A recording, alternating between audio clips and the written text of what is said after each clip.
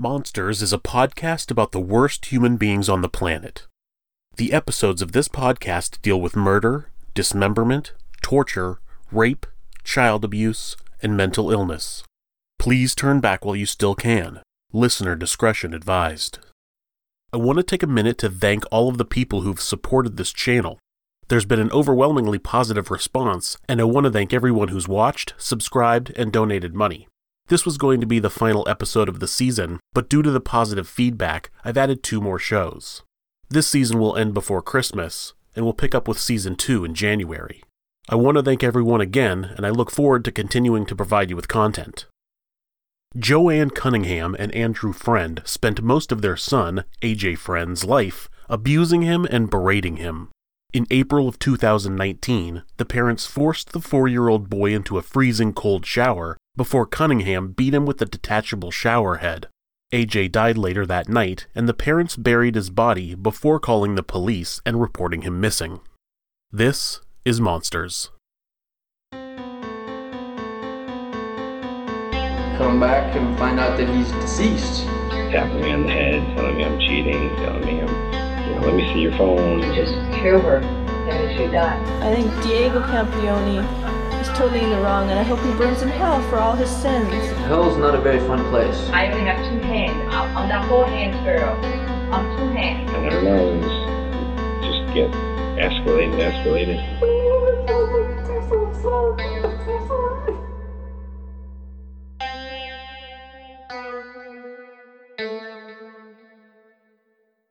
There's been quite a few cases of filicide in the United States that have made people question the effectiveness of local child protective agencies.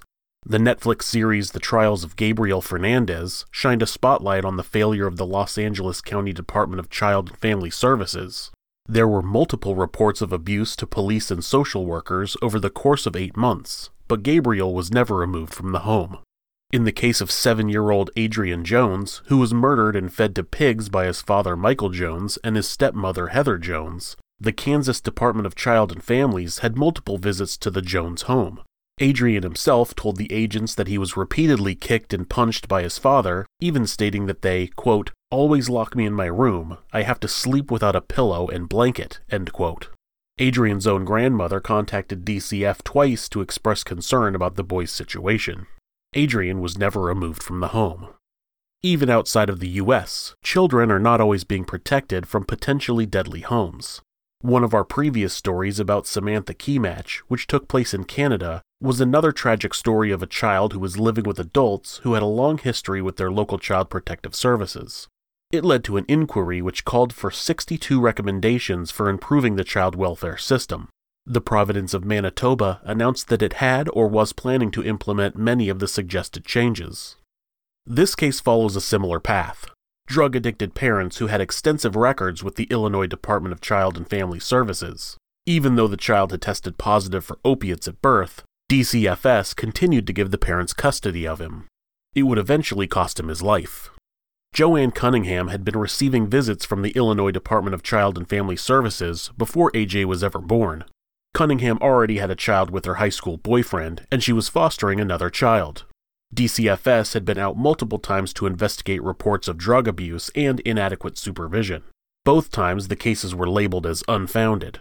This means that they didn't find any evidence of abuse or neglect. They did end up removing the foster child when it was revealed that she had moved without prior permission from the foster care agency. In 2012, Cunningham was getting a divorce from Craig Summercamp, who she married in 2006. This is where she met Andrew Freund, as he was her divorce lawyer. During her divorce proceedings, she and Freund were found in criminal contempt for removing items from Summercamp's home despite a court order not to. The judge ordered Cunningham to a 30-day jail sentence, and during this time, Cunningham's mother, Lori Hughes, became the guardian of her 12-year-old son. Eventually, Summercamp and Cunningham's marriage was dissolved, and she moved in with Freund. Within days of her moving in, police were called because Cunningham had sent a text to her friend that said, quote, I'll see you on the other side, end quote. She also sent her boyfriend a text that said, quote, I'm going to hang myself in your house, end quote. Paramedics took her for a mental health evaluation. Andrew Freund Jr., who they called AJ, was born on October 14, 2013, and just 2 days later, DCFS got a report of drug abuse and neglect. A drug test found the baby had opiates in his system, and he was taken from Cunningham and Freund. The court placed AJ with a cousin, where he lived for the next 18 months. During that time, Cunningham and Freund had another child, Parker, who remained with the parents. In June of 2015, the court ordered AJ to be returned to his home. Over the next 10 months, DCFS made 26 unannounced visits to the family's home and saw no sign of abuse or neglect. Then there's a period of quiet in the family. There are no reports from DCFS or police for about 2.5 years. One can only speculate at what was going on in the house. It's possible that milder abuse was taking place as the situation built to what would eventually cause the death of AJ. In March of 2018, Cunningham had been taken to the hospital after being found unresponsive in a car. The hospital staff had observed bruising on AJ's face. An agent from DCFS interviewed the family nearly a month later and found no evidence of maltreatment. This activity continued for the rest of 2018. On Halloween in 2017, AJ and defendant Freund arrived at his home while trick-or-treating. He observed AJ to have a number of bandages on various parts of his body. Defendant Freund explained to Rossau that the injuries were caused by AJ having spilled boiling water on himself in her visits to BCU. On the first occasion, Lamberti noticed that AJ had an extremely dark black eye and bruises on his neck and arms. Upon Lamberti inquiring as to the cause of these injuries, Cunningham stated that AJ had, quote, accidentally fallen down the stairs. On the second occasion, approximately 3 weeks after the first, Lamberti observed that AJ had a cut and black and blue bruises on his arms and face. Cunningham explained to Lamberti that AJ had entered their basement and hit himself with power tools. On the third occasion, Lamberti observed AJ to have bruising to his face. Cunningham did not offer an explanation as to the cause of these injuries. At the end of March or early April 2019, defendant Freund had brought AJ to work. Barfus observed that AJ had significant bruising and cuts on his forehead and the side of his face. After inquiring as to the cause of these injuries, defendant Freund replied that AJ had, quote, fell down the stairs. DCFS got continuous reports of the children being mistreated, abused, the parents doing drugs, or the house being filthy or unsafe. DCFS investigated, but reported the claims unfounded and did nothing. According to these parents, AJ is the clumsiest child on the planet. He seems to keep falling down the stairs. Agents testified about the condition of the house. What, if anything, did you observe about the condition of the residence? It was not good. There was parts of the ceiling were missing, and there was a big hole in the ceiling. The floor had been destroyed. The tile or linoleum had been up. It was raw wood. The door area was black with dirt and feces. It smelled horrific. That was just the main entry. As we continued through the house, the living room area had bags and bags of clothes and piles of clothes strewn about. We then went upstairs, checked AJ's room. The window was open. I thought odd because it was cold. It smelled of dirty diapers. There were stacks of dirty diapers on the floor and overflowing, and there was a nasty stench. And then I think that was all the rooms that I had checked at that point. On March 4th, 2019, Cunningham made a video of AJ laying naked in a crib with bandages over his wrists and hips. He had an ice pack over his eyes, and he was covered in bruises. His mother is heard in the video berating him over wetting the bed. Wetting the bed is not uncommon for children who are suffering abuse. It is uncommon for a child who wets the bed to have an underlying cause such as abuse be the reason they're wetting the bed. But when a child is being abused, it tends to cause stress, which can cause bedwetting. Then, the bedwetting angers the parent, who abuses the child over the bedwetting, creating a vicious cycle of child abuse. Cunningham would record AJ other times when she talked to him as well. Recordings that were played in court were extremely eye-opening regarding how AJ felt about his family.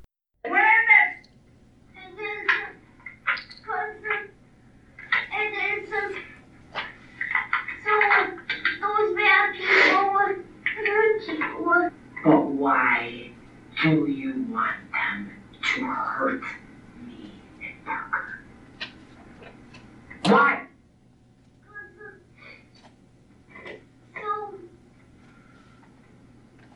So I don't ever see you again. The clip is a recording of AJ telling Cunningham that he wanted bad people to hurt her so he wouldn't have to see her again. Cunningham yells, quote, "What is it?" End quote. AJ responds, quote, "It is, 'cause it's so bad people would hurt you," end quote. Cunningham asks, quote, "But why would you want bad people to hurt me and Parker? Why?" End quote. AJ says, quote, "'Cause, so I don't ever see you again," end quote. 2 weeks before his death, she recorded him again. Answer the question. 'Cause I just don't want anybody around me. Because you don't want anyone around you? Well, you want your dad around you, you said. Right? Right. But I just... But what? I just don't want anybody around me right now. Why is that? Because I want to be alone with nobody. Why? Because I just... So you want to live alone? Huh? Yeah. I just don't want a family, and I want... You don't have one. You already have one. Already.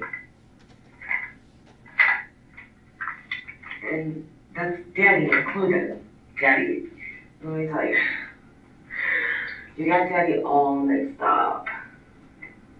Do you really think he'd choose you over me and Parker? No, I don't like that. In this clip, which is easier to understand, he explains that he doesn't want to be around anyone. He does claim to like his dad, and that makes sense, since Freund seems to be less violent with the boy. He begins by saying that he doesn't want anybody around him. He wants to live alone. He says that he doesn't want a family. Cunningham is quick to inform the boy that he doesn't have a family and that his father wouldn't choose him over her and Parker. This boy is only 5 years old and he is dreaming about having no family. It's because all he knows about family is that they hurt you. Family to him means people who beat you and yell at you and stick you in a cold shower for extended periods of time. All he wants is to not have that happen anymore. On April 14th, JoAnn Cunningham had discovered a pair of soiled underwear at the bottom of AJ's closet. Her and Freund were asking him why they were there, but they weren't getting an answer from him. After spanking got them nowhere, Cunningham put the boy in a cold shower for about 20 minutes.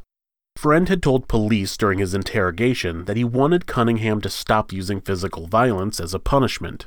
He felt like she was too aggressive and had previously asked her to tone it down, which is why she was using the shower. It looked like Cunningham couldn't keep her violence at bay because she had also beat the child with a shower head as part of her punishment. The medical examiner found multiple injuries consistent with the detachable shower head in their bathroom, and that his cause of death was blunt force trauma to the head. Show me what's been marked as Exhibit E2. Doctor, what are we looking at here? This is his face from a forward view. All right, and doctor, using this, you got a laser pointer right here. Wait, wait. The top one, right? Top one. Yep. Okay. All right. Using diagram 21 to the front of AJ's face, could you just describe the injuries that you observed? On the front of the face here, there's a number of abrasions up here, some of which are, there are multiple small circular abrasions. Some of them are irregular. All right, and prior to coming here to court, doctor, did you have the opportunity to review pictures of the shower head that was found on the second floor of 94 Dole Avenue? Yes, sir. All right, and how do those compare to the abrasions that you saw on the forehead of AJ Freund's remains? The multiple circular red abrasions here on the central forehead match the shower head that I was shown. The couple claimed that AJ was put to bed cold, wet, and naked. At some point later that night, Cunningham went to AJ's room to check on him and found him unresponsive. Well, basically, he's received multiple injuries to his head. His brain is swelling. He's inhaling blood. His brain is swelling more. Now his brain is swollen so much that it's actually starting to crush itself against the skull because it has no place to go. And because it's crushing itself inside, well, the vital, breathing, heart, all the different organs slowly but surely shut down. And then death occurs. Would this have been a painful death? When he was actually being injured, yes. Once he's unconscious, of course, no. Okay. And then in terms of the extent of the blunt force trauma, how does this compare to other cases of child abuse that you've seen? It's a pretty bad case. At around 3 o'clock the following morning, one of them used Freund's cell phone to search for child CPR. Once they determined that the boy was dead, Freund put his body in a plastic tote and placed it in the basement. On April 17th, Freund put his son's body in garbage bags and loaded it into the trunk of his car. He drove out to Woodstock, about 10 miles northwest of Crystal Lake, and buried the boy in a shallow grave on a vacant lot. On the way home, he stopped by the store where he bought duct tape, air freshener, bleach, and plastic gloves. Authorities believe these supplies were used to clean up the crime scene. The following morning, Freund went to his 6:30 a.m. doctor's appointment where he was sure to get a receipt. He even mentioned to the receptionist about needing, quote, a paper trail, end quote. When he returned home, he called 911 and reported AJ missing. 911, what's the address of your emergency? Okay, tell me exactly what happened. We have a missing child. Woke up this morning and he wasn't. How old is the child? Yeah, missing child. Yeah, how old is he? He's 5. And what was he last seen wearing?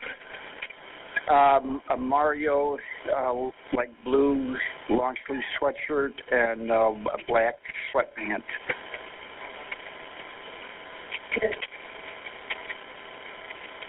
And is he a male white? Yes.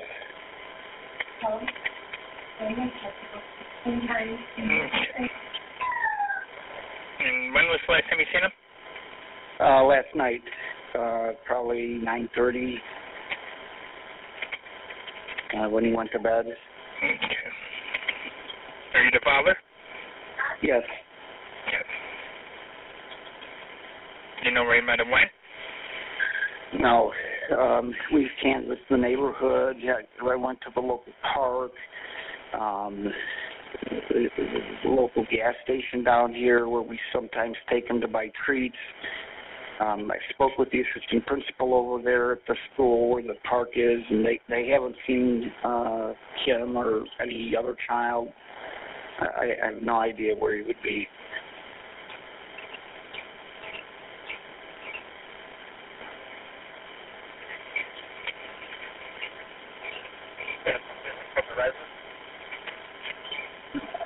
Okay. So you put him to bed last night, so he was in his pajamas, and then when you tried to get him for school, he wasn't there, and then you looked around for a bit? Yes. Have you checked everywhere, like under tables or in closets? Closets, the basement, the garage, everywhere. Okay. What's the child's name? Andrew, last name Freund. We call him AJ. And Freund is T-R-E-N-D? F-R-E-U-N-D. Was any of the doors open? No. I mean, no outside doors or anything like that. No doors or windows? No. Okay, officer's phone on door now. Okay, yeah, I see him. When police arrived, they first searched the house just to make sure AJ hadn't been missed. An officer testifies about the condition of the home. We asked the parents for consent to search the house extensively to make sure AJ had not been overlooked or was hiding or any circumstances. All right, and so just generally after going into the house, what was your impressions? What were some of your impressions of the home and the interior of the home, please? My initial entry on the side door, which is the main point of entry, I had sensory overload. Kitchen is the main point. When you walk into the kitchen, the subfloor is exposed. There was no room on the counters for anything at all. The ceiling had a hole in it, had some water damage. Basically, more or less just filth is how I viewed it as. What did it smell like? A stale smell, food that had been left out. Did you smell anything? Was there the smell of urine? A faint smell. More or less was a stale, musty smell in the kitchen area upon entry. I was more or less sensory overloaded when you first walked in. It was just so much to take in at once. I was not expecting to see that when you first walk in for a missing child report. Okay. Police claim that the home was filthy with ripped-up floors, food left out, and garbage everywhere. The officer also describes the lock that was on the door of AJ's room so he could be locked inside. This is the outside to AJ's room. Okay. And D28? That's a chain lock with a padlock attached to the outside of the door frame that would prevent him from exiting the room. D29, is that the slide as well as the chain lock? Correct. Outside of AJ's room? Yes. 35, what's this? That's also, they had a padlock, combination lock on his closet in the bedroom. Okay, so there's a padlock on his closet. Is the padlock on the inside or outside of the door? That's on the outside. DCFS took custody of AJ's younger brother, Parker. When investigators talked to the brother, he said that his parents told him not to talk about AJ. He said that his mom told him that AJ had, quote, fallen down the stairs and had a lot of owies, end quote. Freund and Cunningham stood firm that they didn't know what happened to their son. In his initial interview with detectives, Freund maintained that AJ had gone missing. He claimed that he had gone to his doctor's appointment on April 18, 2019, and when he got home, he went to check on AJ and realized he was missing. They cooperated with police at the beginning, but as more and more questions arose about their involvement, they started clamming up. Cunningham eventually hired a lawyer who told the media that he advised her to no longer work with the police. Hey everyone, my name is George Gililis. I'm an attorney. This is JoAnn Cunningham, the mother of AJ. JoAnn came here today to stay, hoping that AJ would come back at any moment and walk through the house. But I think the house has gone through a search, and the house is in a pretty rough shape and everything inside it. And quite frankly, it's very depressing to Miss Cunningham, and she doesn't want to stay here. So for the next 48 hours at least, she's going to be staying with a friend. Miss Cunningham doesn't know what happened to AJ and had nothing to do with the disappearance of AJ. Miss Cunningham is worried sick. She's devastated. And we are asking for a little bit of privacy and understanding and compassion from you guys and the rest of the community, please. And we are asking for the community's help in trying to find AJ. If anyone has information as to what may have happened to him, we ask that they please come forward and talk to the police. And that is all I have to say for now. Okay? Well, thank you guys very much. Is there a message you would like to put out there? It's K-I-L-I-L-I-S. Gililis. Does JoAnn want to say a couple of words? You would like to say anything she said? No, not right now. She's in very, very bad shape emotionally, and I want to avoid any statements. I want to give her space, and I want to give her privacy. I will say that Miss Cunningham had nothing to do with the disappearance of AJ. She's innocent of any wrongdoing, and I would ask you guys to not assume the worst. I would ask the community to not assume the worst. I would ask the community to come together and help us locate AJ. George, you said you're representing Miss Cunningham here. What about Mr. Freund? I do not know about Mr. Freund. I am not his attorney. Is Miss Cunningham cooperating with the police? Miss Cunningham cooperated with the police extensively yesterday until at some point we got the impression that she may be considered a suspect. I don't know whether she is or not, and I don't know how serious that consideration is. But as an attorney, once I realized that, I advised Ms. Cunningham to remain silent from that point on, but she cooperated extensively up until then.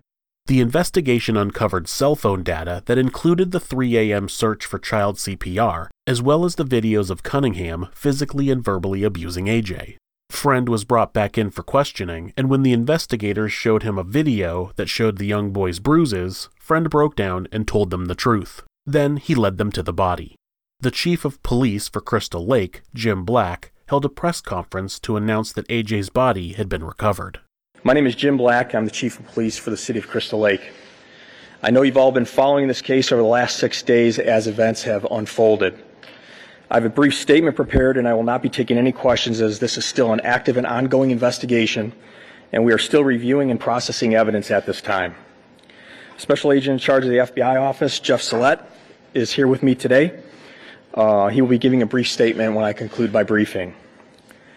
It is with heavy heart that the Crystal Lake Police Department reports that we have located what we believe to be the body of Andrew A.J. Freund earlier this morning. During the overnight hours, investigators with the Crystal Lake Police Department and the FBI interviewed both the mother, JoAnn Cunningham, and the father, Andrew Freund Sr., after information was obtained through a forensic analysis of cell phone data. Once presented with the evidence obtained by investigators, both JoAnn and Andrew Sr.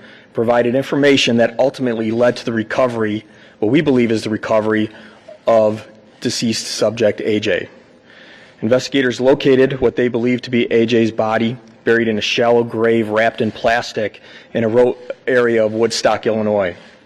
The McHenry County Coroner's Office is on scene with the FBI Evidence Recovery Unit right now as we speak.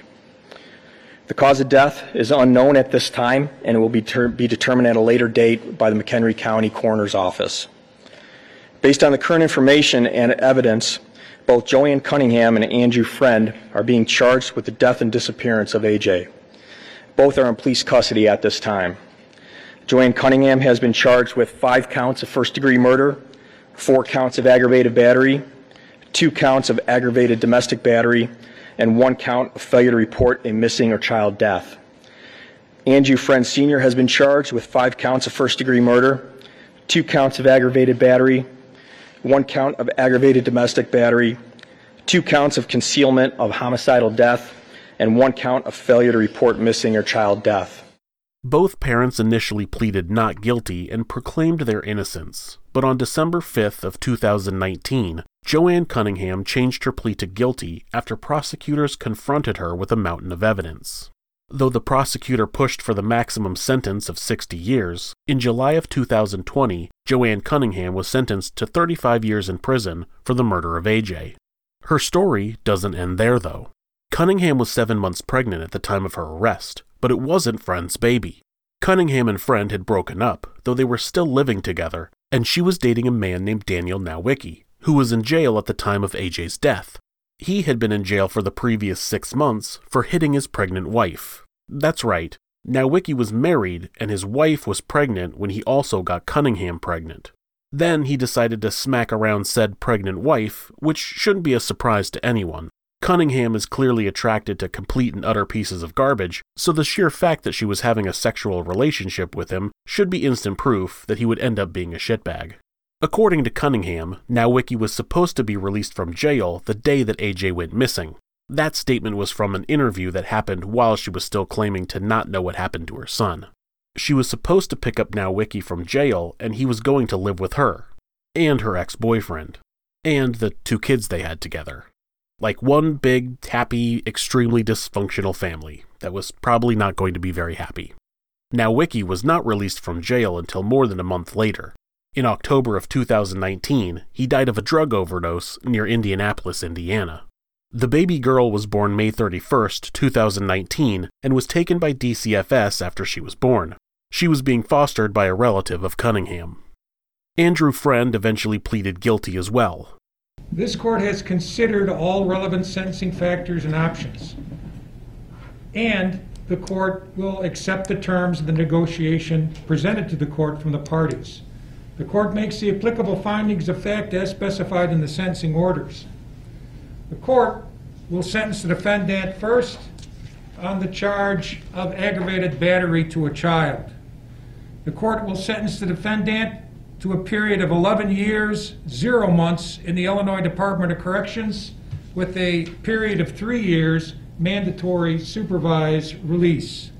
I believe that aggravated battery to a child will be served at 85% under the Truth in Sentencing Act. In regard to count 2, involuntary manslaughter, the court will sentence the defendant to 14 years, 0 months, with 2 years mandatory supervised release on that charge. And pursuant to Truth in Sentencing, I believe that charge will be served at a minimum of 50%. In regard to count 3, concealment of a homicidal death, the court will sentence the defendant to a period of 5 years, 0 months, 1 year mandatory supervised release. These charges will be consecutive, commencing with count 1, then count 2, then count 3. 1 year mandatory supervised release on the concealment of a homicidal death, and I believe that charge will be served at a minimum of 50%. He was sentenced to a total of 30 years in prison. Once released, he will have to register as a violent offender against youth. This case caused quite an uproar in the community about the amount of children who had died in 2019 despite having contact with the Department of Child and Family Services. There were 123 deaths, 24 were ruled a homicide, 37 were accidental, 34 were natural, 7 were suicide, and 21 were undetermined. A report showed issues within the agency, such as children killed after the agency left them with abusive parents, a lack of foster homes for children whose first language isn't English, and children kept beyond medical necessity in psychiatric hospitals. Representatives of DCFS said that the agency's leadership had been restructured and they were overhauling the department to reverse long-standing problems with the system. We'll see how that works out. If you like this show, please subscribe or leave me a rating on whatever podcast app you use. On YouTube, you can subscribe, hit like, or leave me a comment. If you'd like to support the show, you can donate a few dollars through Buy Me a Coffee. You can click the link on our website or YouTube channel, or go to buymeacoffee.com/monsters. If you shop on Amazon, you can go to our website and click on the Amazon banner, where you can purchase items at no additional charge, but will get a small commission. I'm always trying to increase my content and improve its quality, and your support will help me do that. Thank you in advance.